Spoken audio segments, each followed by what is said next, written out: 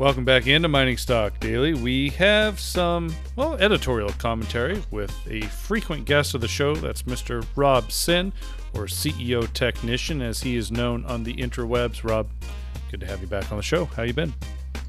Great to be here, Trevor. Thanks for having me back, and it's good to be in a bull market summer in the precious metals and junior mining sector. Yeah, what summer doldrums? Whatever happened to that?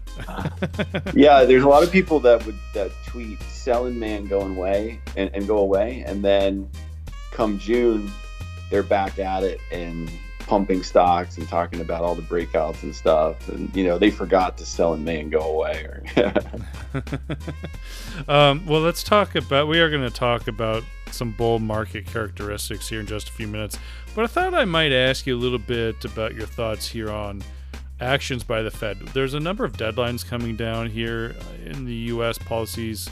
The PPP loans are expiring. There is a number of unemployment, funds that are expiring. Like, it's just this whole list of items that in the next 2 or 3 weeks are going to come to a halt unless policymakers here in the U.S. Make a decision on how to act.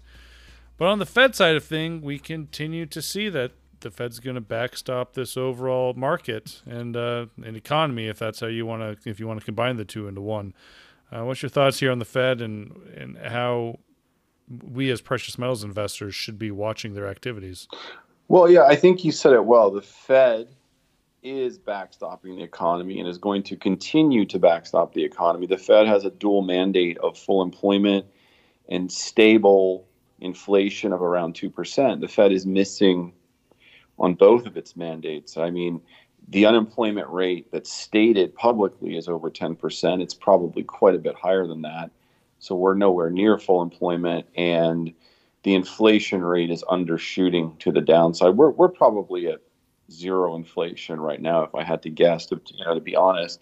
So the Fed is just going to continue to do everything it possibly can to try and backstop the economy, as you said. And the result of that, the side effect essentially, is bubbly and rising stock market and asset prices. And yeah, you mentioned the PPP. So we're going to have Congress get together in the next couple of weeks because a lot of those programs are running out. And they're going to do another one. I think they're going to extend it through year end. It's going to be at least $2 trillion. It's going to look a little different than the first one, but it's still going to be a large amount of money that's going to be financed through more debt. And so we have this like surreal market environment where, we have these COVID outbreaks in the U.S. We have this really bad employment, situation across most of the economy. Yet the stock market is going up and lots of different sectors are rallying. I mean, look at Tesla, look at Amazon, look at Netflix, look at gold miners, right? So there's always a bull market somewhere, regardless of what the fundamentals of the economy are. And also we got to remember that the market is forward looking. It's looking 6 to 9 months ahead. There's a lot of optimism that 6 to 9 months out, we're going to have a vaccine and the economy will be on the mend. And so you have that combination of the optimism about what things are going to look like 6 months from now, combined with all this government support and the Fed just going to continue to pour money on this thing until the employment situation looks a lot better than it does today. I mean, I think I can understand the optimism in the vaccine dialogue, but what isn't there a disconnect between a vaccine being the means to Tesla being traded at 300 times earnings? I mean, this is just asinine. Well, Tesla's kind of like Amazon was 10 years ago. I mean, at least that's what the bull case is. And you can't analyze it based upon earnings. You need to analyze it based upon revenues and potential revenues and revenue growth. and it's going to be like a Facebook model where you get everybody trapped in their Teslas using the software and using the systems that Tesla has created. And then it's just going to be a toll model where everybody has to pay monthly for all these different services and everybody's captured. And so that the market is looking way, way, way out ahead. And also, Joe Biden right now is about a 60-40 favorite to be the next president of the United States. He wants to do a multi-trillion-dollar environmentally friendly bill, which would probably be very bad for the oil industry and be very good for Tesla. So the market is not as dumb as some of us might think. The market's actually pretty shrewd, and it's looking ahead. And I know there's all these Tesla skeptics out there, but you know what? They've been very wrong so far, and they've been losing a lot of money. And so you either want to bet on your opinion in the stock market and lose money, or you want to make money and actually follow what's actually happening, And so I think Tesla's a really great example of that. There's some really smart guys, way smarter than me, who have been short Tesla, and it hasn't worked out too well for them. And I posed the same question to Chris Temple for tomorrow's show, Rob, but I guess I'll ask you the same. Where do you hedge? I mean, just pulling back from the junior explorers and the precious metal stocks, let's shelve that for a couple minutes. But in the overall market, how or where do you hedge in something like this?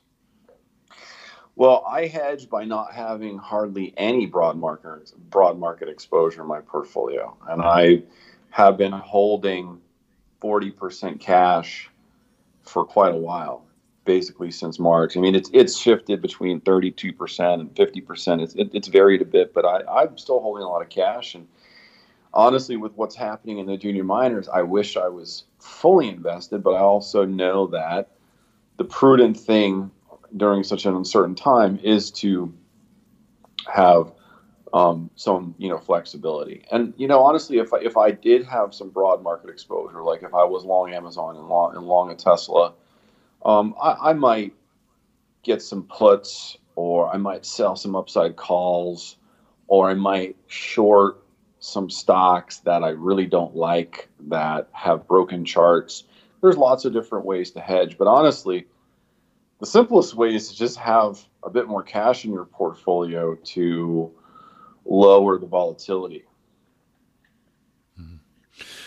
So these overall major markets, major indices here in the U.S., what are your thoughts here on a pullback? Is it something that's justified and needed, or do you think we'll complete that V-shaped recovery and then keep on moving up? Tough question. I mean, I can make a bull case. I can make a bear case. I think it's most likely that we're range bound for at least another month, probably 2 months, until we have more clarity on COVID, on the election, on a whole bunch of things. As you probably recall from earlier conversations, I was surprised when the S&P got above 3,000. I'm still kind of surprised, but I understand perhaps why this market is so buoyant, and it has a lot to do with things that are probably going to take place over the next couple months that aren't exactly news just quite yet. We talked about the next stimulus. I also think that the Treasury, with some help from the Fed, is probably going to make a concerted effort to weaken the U.S. dollar in global Forex markets. I think that one of the last tools they have left is to devalue the dollar and do whatever it takes to get a dollar index down to 75 or 70 or maybe even lower. And that, you think that low, huh? Oh, yeah. I think they're going to go nuclear on it. I think they're going to crush it. I think Treasury Secretary will probably maybe come out in August and say, we want a weaker dollar, and state the reasons why the dollar is too strong. And then they might actually take some open market actions to actually sell dollars into Forex markets, and it's going to take a lot of money to knock down the, euro dollar cross and stuff. But I'm pretty sure they're going to do it, because honestly, the Treasury Secretary is a Trump appointee. He's a Republican, and he would like to serve a second term and not be out in January, the same way Trump would like to serve a second term. So I expect these guys to do what they can to try and stimulate the economy and juice markets even further, so that at least, despite all the other failings of this administration, they can say, look at the economy and look at the stock market. And just those two things, if they are buoyant and rebounding, will get 40% of the vote. And then it's just a matter of getting that other 10% to put them over the top. The dollar's somewhat hitting a little bit of support where we're at today, the high 95s. It has been trending downward in the last couple of weeks. I mean, there's a lot more red candles on the last 2 or 3 weeks than there are green candles. But do you think if it breaks this support here, I mean, it just technically would break down a little bit further without any catalyst from the government? As we've already established, markets are forward-looking, and they tend to know things ahead of time. And I would say that, the dollar's in trouble. The euro dollar cross is 114.32 right now. I think this is on the verge of a major breakout on the weekly time frame. And once the euro dollar gets above, let's say 115 on a weekly closing basis, I think we're on our way to 120. And that would mean the dollar index is breaking down under 94.50, under 94. And there's just a whole lot of air down under that 94.50, 95 area. So yeah, I am very bearish on the US dollar right now. And that's one of the reasons why I'm so bullish on precious metals and junior mining stocks. So the markets are forward thinking, looking out into the future. Let's now turn our attention into some of these, the overall junior precious metals market. I tell you what, Rob, if the markets are looking well into the future, then some of these silver miners and silver explorers are calling for a big move in silver, as as some of the moves that we saw in the last couple of weeks. I mean, we talked about the frothiness in the overall markets, and maybe you need to have some caution with that. But should we have caution here with some of these junior explorers and their big moves? That's a great question, and that's been something I've been trying to figure out for the last couple of weeks. I think that there have been some examples of situations where taking some profits has been the prudent thing to do with some of these stocks and some of the moves that they've had. 5x or 7x in a matter of 2 weeks. There's numerous examples like that. We've seen some companies double on getting a financing with, Eric Sprott, which is kind of, it's good they're getting financed. We're seeing so much money raised, which is fantastic for the sector. It's fantastic for the economy, especially up in Canada. But it's a little ridiculous for a stock to go up 100% or 80% just because they got this billionaire investor who also owns 200 other companies. It's not like he's cherry picking. He's basically using a shotgun approach, and he's a hell of a precious metals bull. And I love the guy because obviously we need him in the sector, and he's helped me and I'm sure he's helped you too. So, but he's not like trying to pick 1 out of 100. He's basically saying, hey, if you're not a complete fraud and you've got a project that looks half decent, here's $1 million or $2 million bucks. Or $10 million bucks. Or $10 million bucks, yeah. It's just been fascinating. So how have you been trading through this, specifically in your junior mining portfolio? Did you take profits on some of these big moves up? I did. I'm not going to lie to you. There were some moves, like with Vizsla, VZLA, I was buying Vizsla at 40 cents and 43 cents. I've been picking away at it since it basically started trading last October. And when it got up to nearly $3, I just said, you know what? I mean, the drill results are just unbelievable. But I also know how these stocks trade. They have these massive explosions, and then they quiet down for a few weeks, and they probably raise some money, digest the move, and so you probably have an opportunity to buy on a dip. So I did take some profits on my Vizsla up at like 280, and I have sold some of my holdings, but as I said, I still have more than 50% of my portfolio in junior mining, and I've actually added some stocks this week that are well off their lows, but they're forming bull flags or range bound digestions for a few days or a week, and I like the stories, and I think that we have more upside ahead. So I actually just recycled that cash that I took profits on some of my big winners, and I just put it right back in the sector because I don't want to be less than 50% invested right now. I think that we're still in the excitement phase.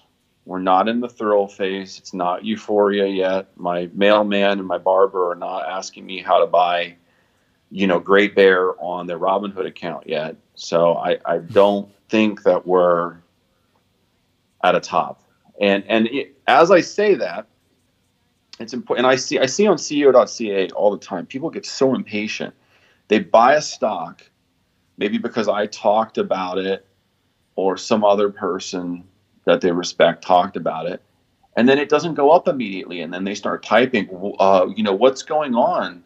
Why isn't this moving? And I usually don't respond, but it's just like, be patient. Like, it's actually, when a stock is treading water after a bullish move up, that's good. That's usually a bull flag, and it means 2 out of 3 times it's probably going to keep going higher. So I think some patience, and also having the right mindset for why you buy something. Don't buy a stock, especially a junior, because you want it to go up tomorrow. Buy a junior, do your research, and understand the reasons why this could be worth a lot more, and then wait. And don't get impatient. Use the time where you're impatient to understand things better. Sound advice, Rob. That's why we have you on the show.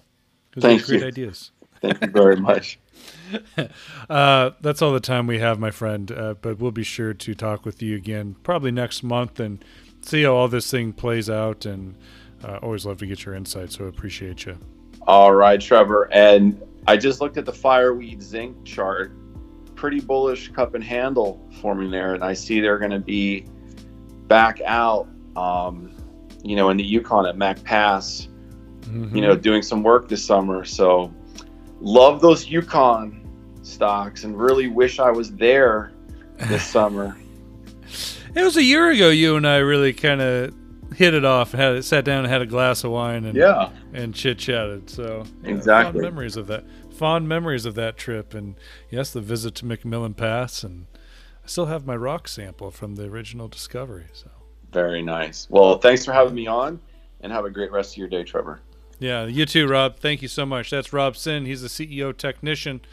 We'll be back tomorrow morning with the in-depth interview. So until then, have yourself a wonderful day, everybody.